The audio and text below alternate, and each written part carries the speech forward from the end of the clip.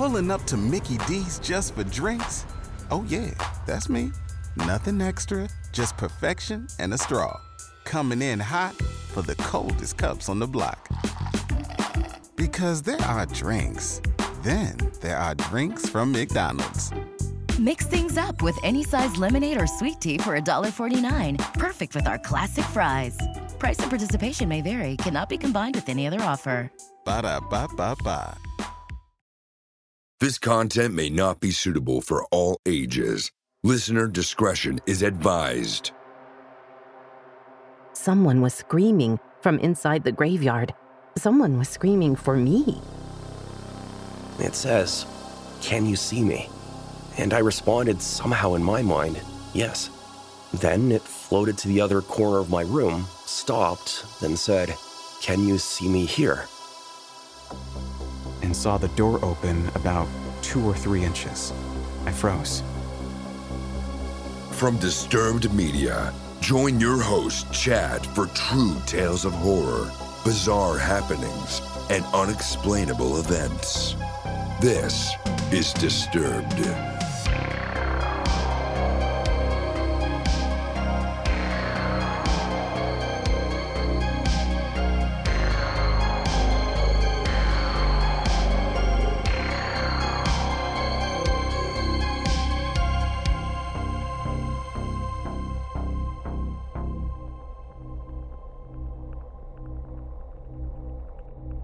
Welcome back in, everyone, and thanks for joining me. This week, I'm bringing you 3 true, horrifying tales and 2 listener voicemails that will keep you on the edge of your seat. So sit back and listen close as we dive into the horror. We open the show with an email submission from Jem, featuring voice work by Tanya Eby, and we meet the Mimic. My name is Jem, and this is a story on how being a horror movie buff at a young age saved my life. To start off, I should tell you that I lived in a very old, broke town in North Carolina from age 10 to 16. I lived on the same street as a graveyard full of Confederate soldiers, and it was just generally not the safest town you could imagine. I believe the town is very haunted, because this isn't my only story. This is just one of the ones I happen to have experienced with other witnesses to the event. Our town was surrounded by deep woods, and I played there all the time. During the day, only during the day. At night, it was terrifying, and I always felt like I was being watched, so I avoided them after the sun went down. One day during the summer when I was around 13, all 4 of my brothers went to have a boys' night at their friend's house, while I had all my girlfriends stay at my house. It was a blast. We watched movies, ate junk food, danced around the house to music. All the fun sleepover stuff you'd expect out of teenage girls. The area we lived in didn't have light pollution, so we could see the stars. That night was a clear night, so we went out onto the lawn to stargaze. So my 5 friends and I all laid out in the grass and were there for probably about an hour until we noticed that there was noise coming from the graveyard. We all shut up so that we could listen to whatever it was. There had previously been sacrifices at the graveyard, but that's a whole different story. We just wanted to make sure we weren't about to be murdered by a bunch of asshole kids trying to summon a demon again. After listening for a moment and not hearing anything, we laughed it off. That is, until we heard someone call out, and then we went silent again. Someone was screaming from inside the graveyard. Someone was screaming for me. Someone who sounded exactly like my oldest brother. I should explain that my brother was overprotective of me and always had been. Anytime there was danger, he would tell me to run as fast as I could until I got home. He also always made a point to tell me that if something bad were to happen to him, then I should just run and not look back. So hearing my brother scream my name was extremely off-putting and out of character. Still, I could hear him screaming, "Jem, help! Come help me!" My friends and I all jumped up off the ground together, but they started down the street. I, however, am now, and always have been, a horror movie fanatic. I told them to stop, because something was very much not right. I pulled out my flip phone and called my brother's cell. "Hello?" he answered. sounding annoyed, as any older brother would, to have his kid sister calling him while he was over at his friend's place. "Jack, why are you screaming my name from the graveyard? You know we aren't supposed to go there after dark," I said angrily, because first of all, he was breaking the rules, and second of all, this prank was not funny. Not at all. Then I paused, as I heard the sound of Pokemon being played on the Nintendo 64 in the background. "Jem, I'm not in the graveyard. I'm at Corey's house." I looked back up and down the road at the graveyard. There was a figure under the light, and it screamed my name again. This time, though, along with my brother's voice, was some sort of distorted sound underneath. "Jem, get in the house right now," I heard my brother say suddenly. There was an edge of panic in his voice. "Go inside and lock the doors. That's not me." I yelled at my friends to get inside immediately. We ran inside and locked the doors, as well as going around to make sure the windows were locked too. We all huddled in the living room after closing the blinds. 2 of my friends were crying and wanted to go home, but my mom wasn't back home from work yet. There was no way any of us were going back outside. We could hear something outside, so I took everyone upstairs and told them all to stay there and to ignore anything else they heard. I had a baseball bat. Not that I could have done anything at 4'2", weighing 70 pounds, but I was ready to at least try in the case that something actually happened. Eventually, we fell asleep, and by morning, the thing was gone. But to my absolute horror, there were tracks outside the house that looked like something had been dragging its foot behind it as it walked. I encountered the mimic a few more times before I moved away, but I always ignored it because, well, that's what you're supposed to do. Thank God I watched horror movies and knew better than to make the classic mistake of investigating the weird noises in the graveyard.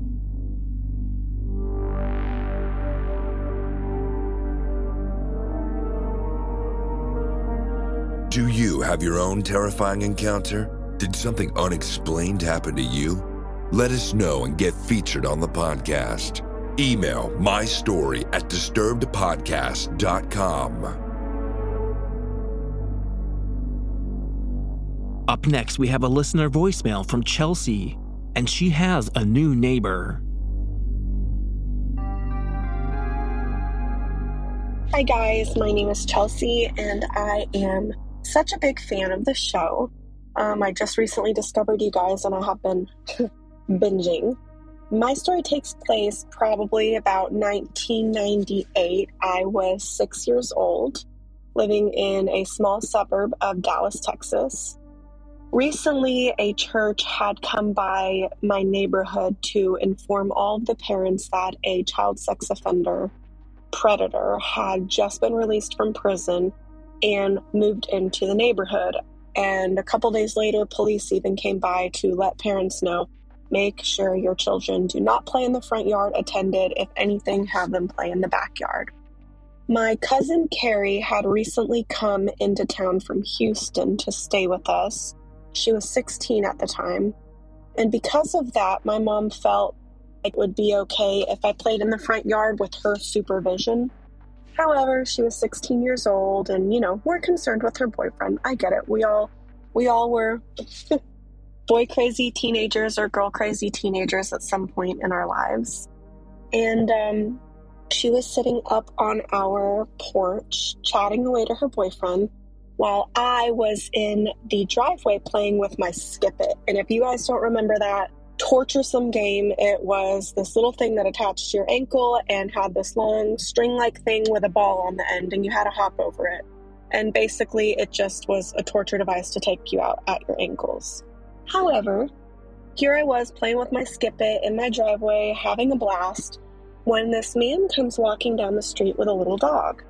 And of course, my parents always taught me the stranger danger rule. If someone tries to pick you up from school, stating that your mom sent me, don't get in the car with them, don't take candy from a stranger, etc., etc. However, I was used to seeing couples and people walk down the street with their dogs and petting them. That's just what a little kid wants to do. They see a cute furry animal and that's that. So what I found weird, though, was that I didn't ask to pet his dog. He specifically came up to me and said, "Hey, do you want to pet my dog?" And of course, my 6-year-old self absolutely wanted to. So I start petting his dog and we're chatting and he's just complimenting, "Oh, you're so good at that game that you're playing. Can you show me more? You're just so talented at that." And, my 6-year-old self really wasn't thinking anything weird. I mean, it was definitely weird that here he is complimenting me, but I was so excited about the dog, I wasn't really thinking. When he proceeds to tell me, I have so many animals back at my house. I just live right down the street. I've got bunnies and cats and dogs. Why don't you go ahead and come with me? Now, fortunately, I was smart enough to never take off with any stranger that I didn't know. The weird thing was, my mom's motherly instincts must have been in overdrive. She was all the way in the back room of our house cleaning when she told me she got this intense feeling that something was wrong. She bolted out the front door, screamed, "Chelsea, get in this house right now." And I knew when she used my first and middle name, I was in trouble. So I just bolted right into the house when the man scoops his dog up and takes off at lightning speed down the street. So my mom, being the badass mom she is, takes off after him, follows him to his house, gets his address, calls the police, and they verify that it is the child sex offender that had just moved into the neighborhood. And because he violated his parole or probation, whatever he was on, because he was not supposed to be within X amount of feet of a minor, he was actually sent back to prison for violating that. And I often think back to this moment and think how close I could have come to have been kidnapped, being one of his victims, and I am just so absolutely grateful that my mom listened to that motherly instinct, that gut feeling, and raced out when she did, because who knows what would have happened. He could have scooped me up, he could have tried to break in the middle of the night, who knows. So I just want to really reiterate out there to listen to that gut instinct. Even if you feel crazy, you're probably not. It's better to be safe than sorry. So that's my story. Thanks for having me on.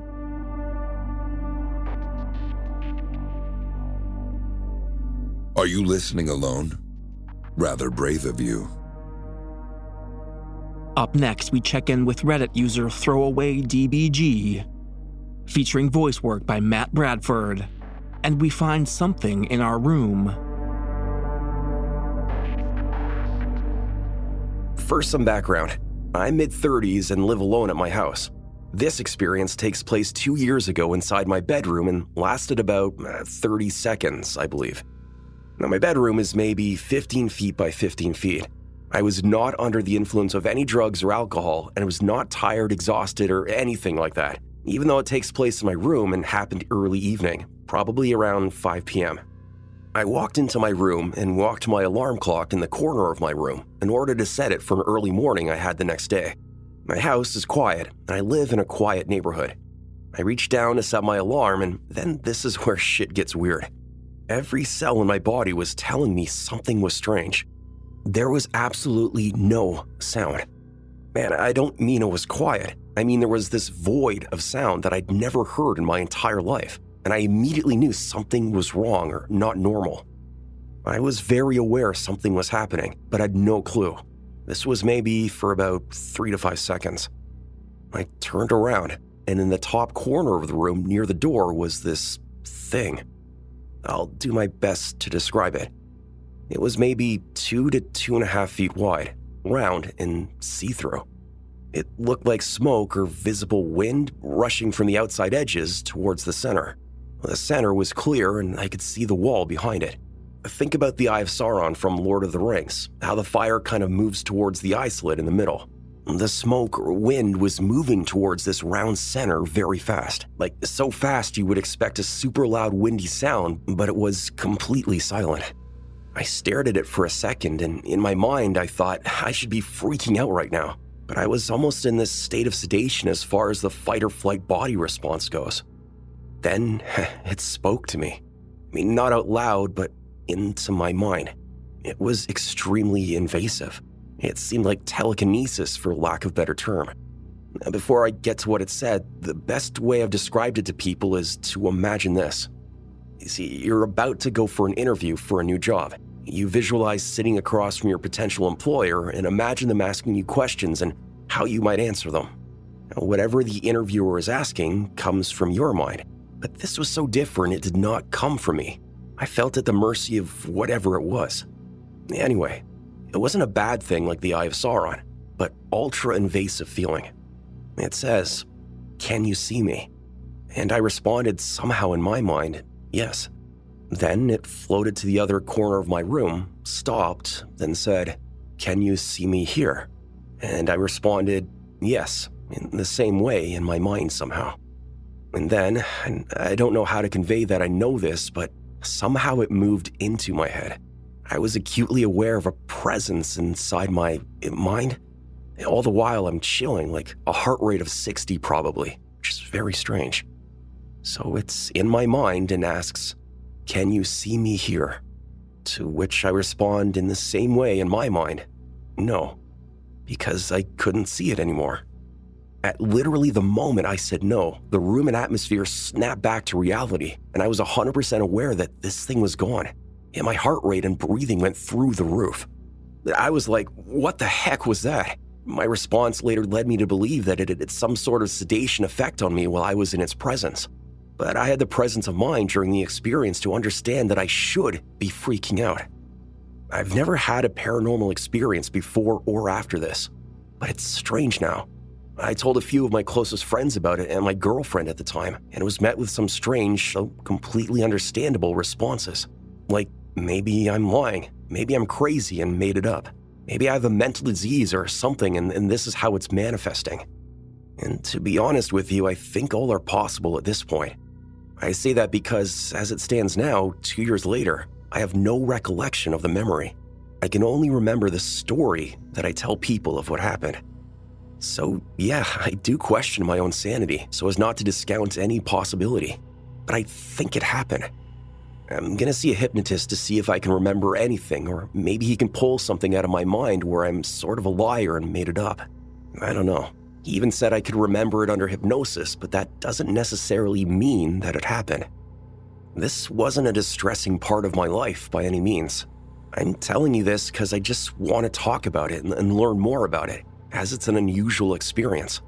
I mean, not that it matters, but I will say that I don't take medications and I don't have a family history of mental disorders. I'm a really healthy guy with a job that requires me to be very skilled and problem solve. Anyway, thanks for listening. This was a really weird experience.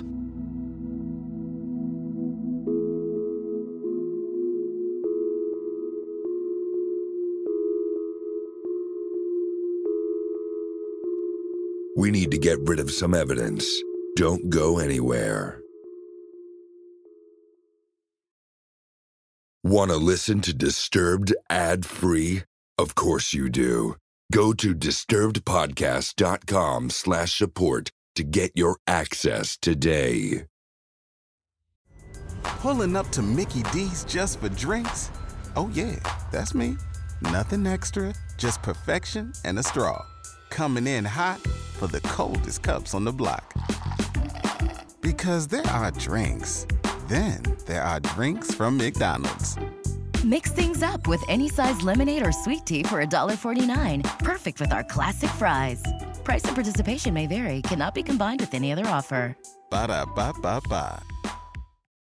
You might be surprised to know that not all serial killers are straight cisgender white men, and the victims of true crime are not a monolith either. She's Wendy and I'm Beth, and together we host Fruit Loops Serial Killers of Color, a true crime podcast. Together we take deep dives into the true crime stories about marginalized and minoritized perps and victims that often go untold. We also provide the context and nuance that these stories deserve. At Fruit Loops, we're serving up true crime with a side of history, society, culture, and some fun. Listen to Fruit Loops Serial Killers of Color on Spotify, Google Play, Apple Podcasts, or wherever you get your podcasts.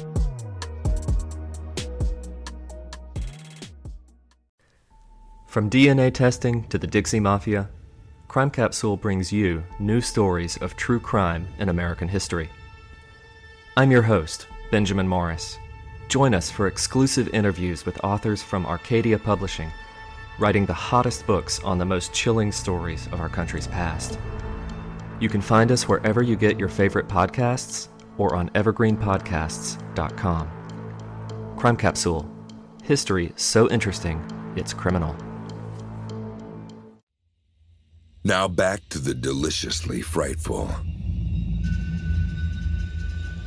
Disturbed Podcast with your host, Chad. Next up is a listener voicemail from Samantha, and she met a man who isn't what he claims.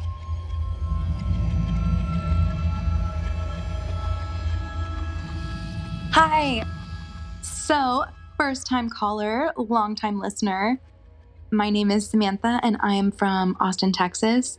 And I just wanted to say, one, you really helped me to either wake up in the morning when I'm super, super groggy, which happens a lot, or B, to stay awake when it's like 5 p.m. and I'm ready to fall asleep, but that would mess up my sleep schedule.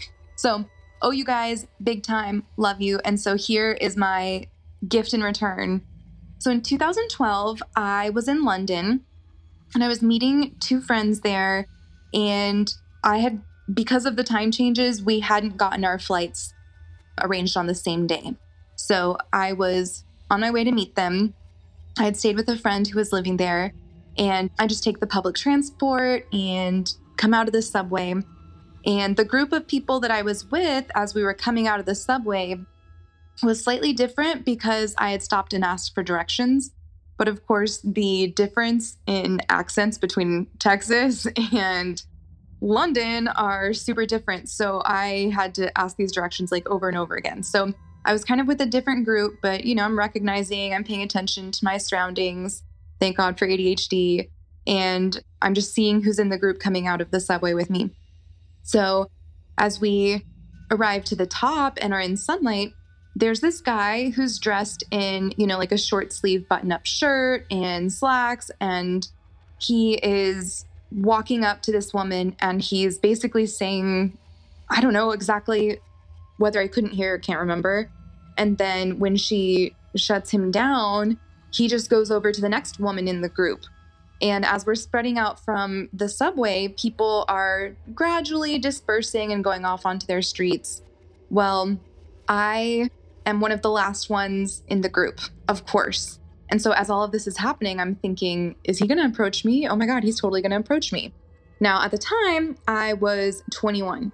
So I had no idea how to handle this stuff. But now that I'm in my 30s, let me just say, if at any point you think, might I be next? Then you are. You are next. Like, that's the thing. So he goes and he approaches all of these women, and I'm kind of overhearing these snippets of conversation, and he's saying different kinds of things. And then he walks up to me, and I'm pretty much alone at this point. And I look like a foreigner because I have a bright red suitcase. And in England and Europe in general, they don't really wear a lot of bright colors for whatever reason. So I didn't realize that would make me a huge target. But as if it wasn't bad enough that I had a suitcase, like, oh my God. Anyway, so as I'm walking along, he tries to talk to me. And so I just said something to make him go away, like, nope, not interested, sorry. Or like, I can't talk right now. And I was pretty firm about it. And then he just, he took a step a little bit away from me and he just started crying. And it wasn't a normal cry, it was this weird keening sound. So he's going along doing this. And so I speed up.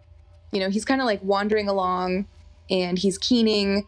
And if he hadn't been saying so many different things to all the other women, and if he hadn't been only talking to the women in the group around me, then I would have genuinely thought like, oh, maybe he's got some sort of like disability, social disability or something, and maybe he needs help. But hell no, I knew this was an act from the second the keening happened. So I start walking really fast and I'm looking for somewhere that I can go. And I see this supermarket and, it's super bright and it's kind of like a bigger opening. And so I just go and I'm speed walking. I just speed walk in. So the guys at the front are like, hey, man, excuse me, but, we are closed. So, and I was like, okay, cool. I'll just be a minute. because I'm thinking I can go back behind one of the aisles and basically like hide behind the shelves. And then this guy will pass. And by the time he gets to the supermarket, he won't see me. And because it's getting dark out now, it's now dusk and, you know, it's like getting darker. Hopefully he'll just keep walking and be like, oh, like, where is she? And then just forget about me. A little bit naive, but still, at least I did something. So I'm walking back and I'm like, okay, cool. I'll be really fast. And they're like, no, like, we're already closed. Like, you have to leave.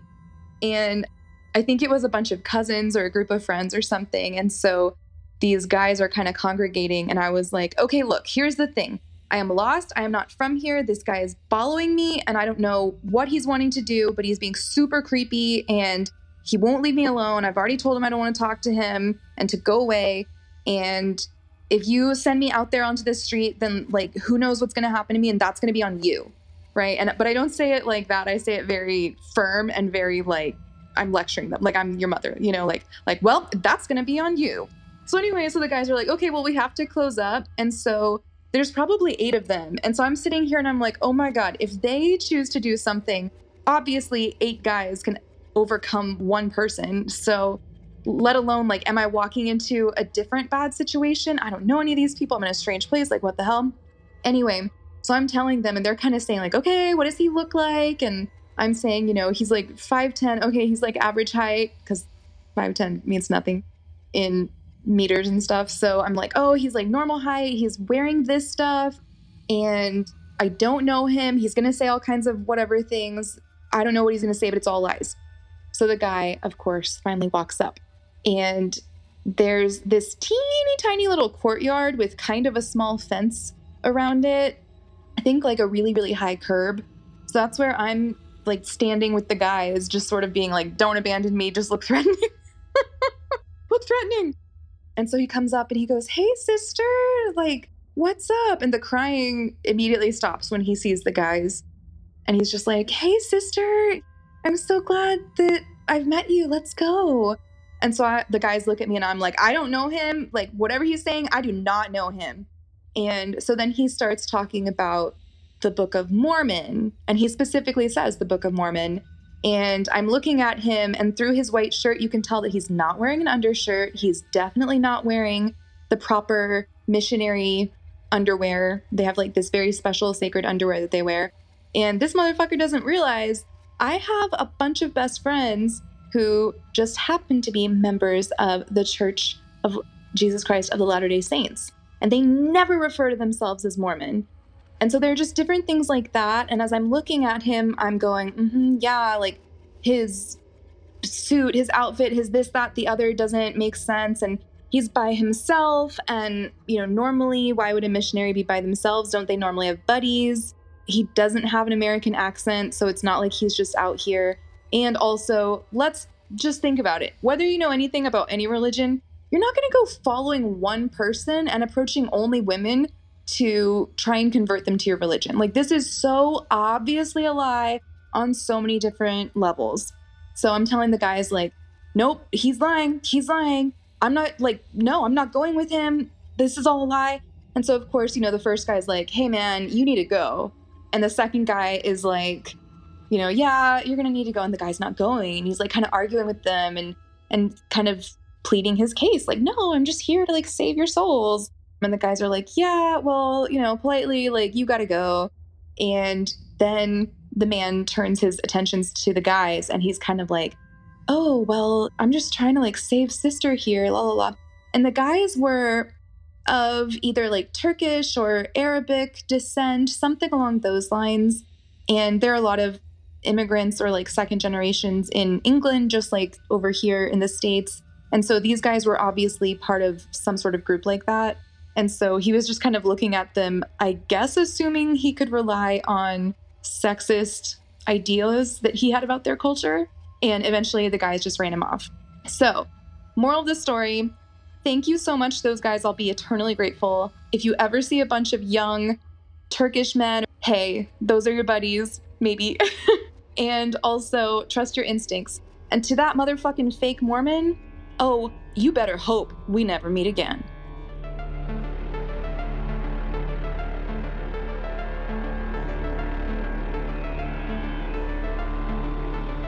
Are you loving the show? Let us know with a positive rating and review. In return, we'll help you hide the body. And finally, we close out the show hearing from Reddit user Under the Bridge 00, featuring voice work by John Patnode. And we're locked in with an intruder.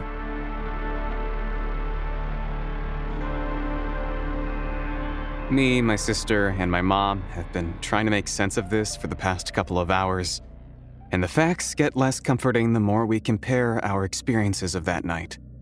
So, last Friday, I was home alone while my family, besides my sister, who was at work, stayed in their cabin a few kilometers away.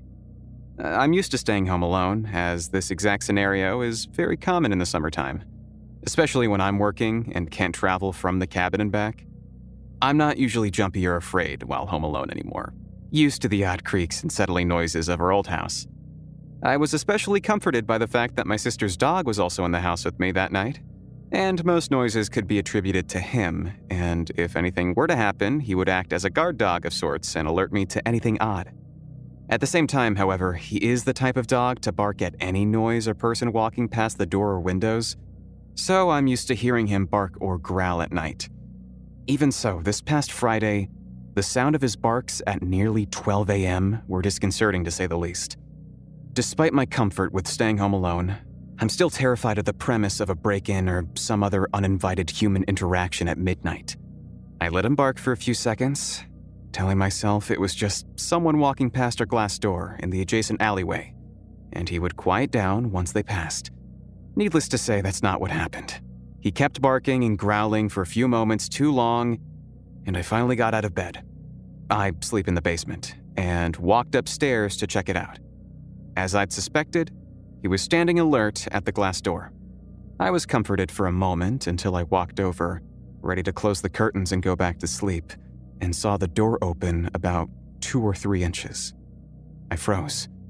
I had let Bosco, the dog, out earlier that night, but I knew I closed the door. I have never left this door open. I'm a paranoid person with bad anxiety, especially concerning break-ins and the like, so I would never, home alone, forget to close the door. I am 100% certain.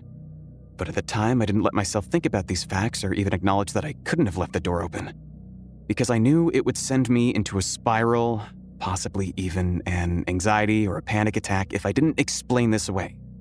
I closed and locked the door, double-checking that it was certainly locked. Using the flashlight on my phone, the lights were all off. I looked around the entire second floor of my 3-floor house, including closets and other reasonable hiding spots, just to put my mind at ease, and upon finding nothing, went back downstairs to my room. As I was down there, trying to push away the fear, I could hear Bosco walking around the floor that doubles as my bedroom's roof. I thought I was overthinking it when it started to sound like human footsteps accompanied by Bosco's footsteps. He walks around for about 10 minutes before I put in my earphones and talk myself down until I can fall asleep. At 2 a.m. that same night, my sister comes home from work. I woke up a few minutes before this to Bosco in the basement, which he never does. There's even a gate to stop him from getting to the basement, whining at my bedroom door. When I got up to let him out, my sister walked in, and we let him out the front door rather than the glass patio door, letting him in the same way.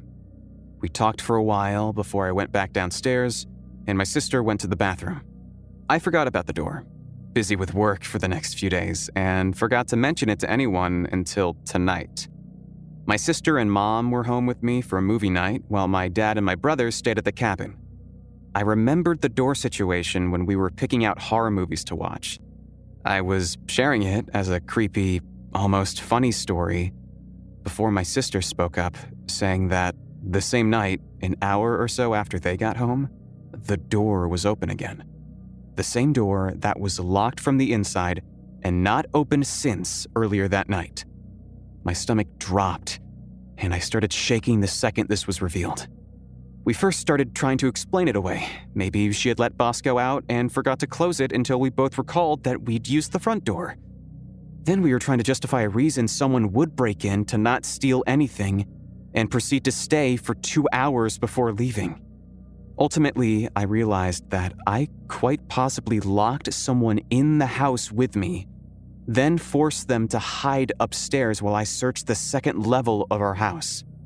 Then this hypothetical person would be trapped up there, now knowing that this house, that appears empty with the rest of the family gone and all the lights off, was not empty. And there's a dog who would bark if they showed themselves again, alerting me to their presence.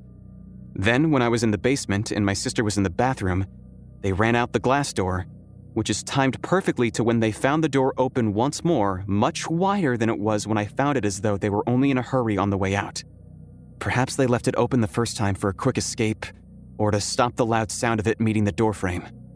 Either way, it ties together too perfectly for me to reasonably brush it off. I know it's unlikely, especially with nothing missing, but in this small town, there have been many reports of break-ins with nothing missing. Vandalizing or just breaking and enterings many, many times, so it's not as unlikely as it may be in a bigger city. I can't make sense of this. And I'm shaking up thinking of the possibility of someone being in my house while I was asleep, alone in my basement. There's a part of me that doesn't believe it, but I can't shake the too many coincidences that all tie together to make this as concerning as it is.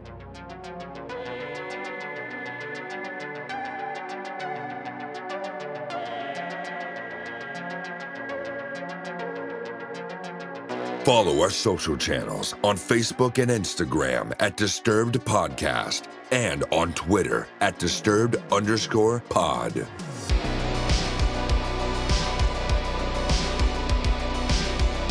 Don't forget you can send in your own true terrifying tale in a variety of different ways.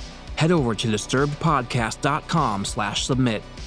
If you'd like to support the show, you can get early access to our premium feed featuring ad-free listening and bonus episodes. Visit patreon.com/disturbedpodcast to learn more. And let's shout out our newest supporters: Hayden Culver, Christina Moon, Oliver Boyer, Ben Sampson, and Kayla Mott. They all get instant access to our catalog of bonus episodes, ad-free listening, and 24-hour early episode releases, and you can too, over at patreon.com/disturbedpodcast. Music by Carl Casey at White Bat Audio and Co.ag. Thanks for listening. We'll be back next Thursday with a brand new episode. And stay safe out there, y'all.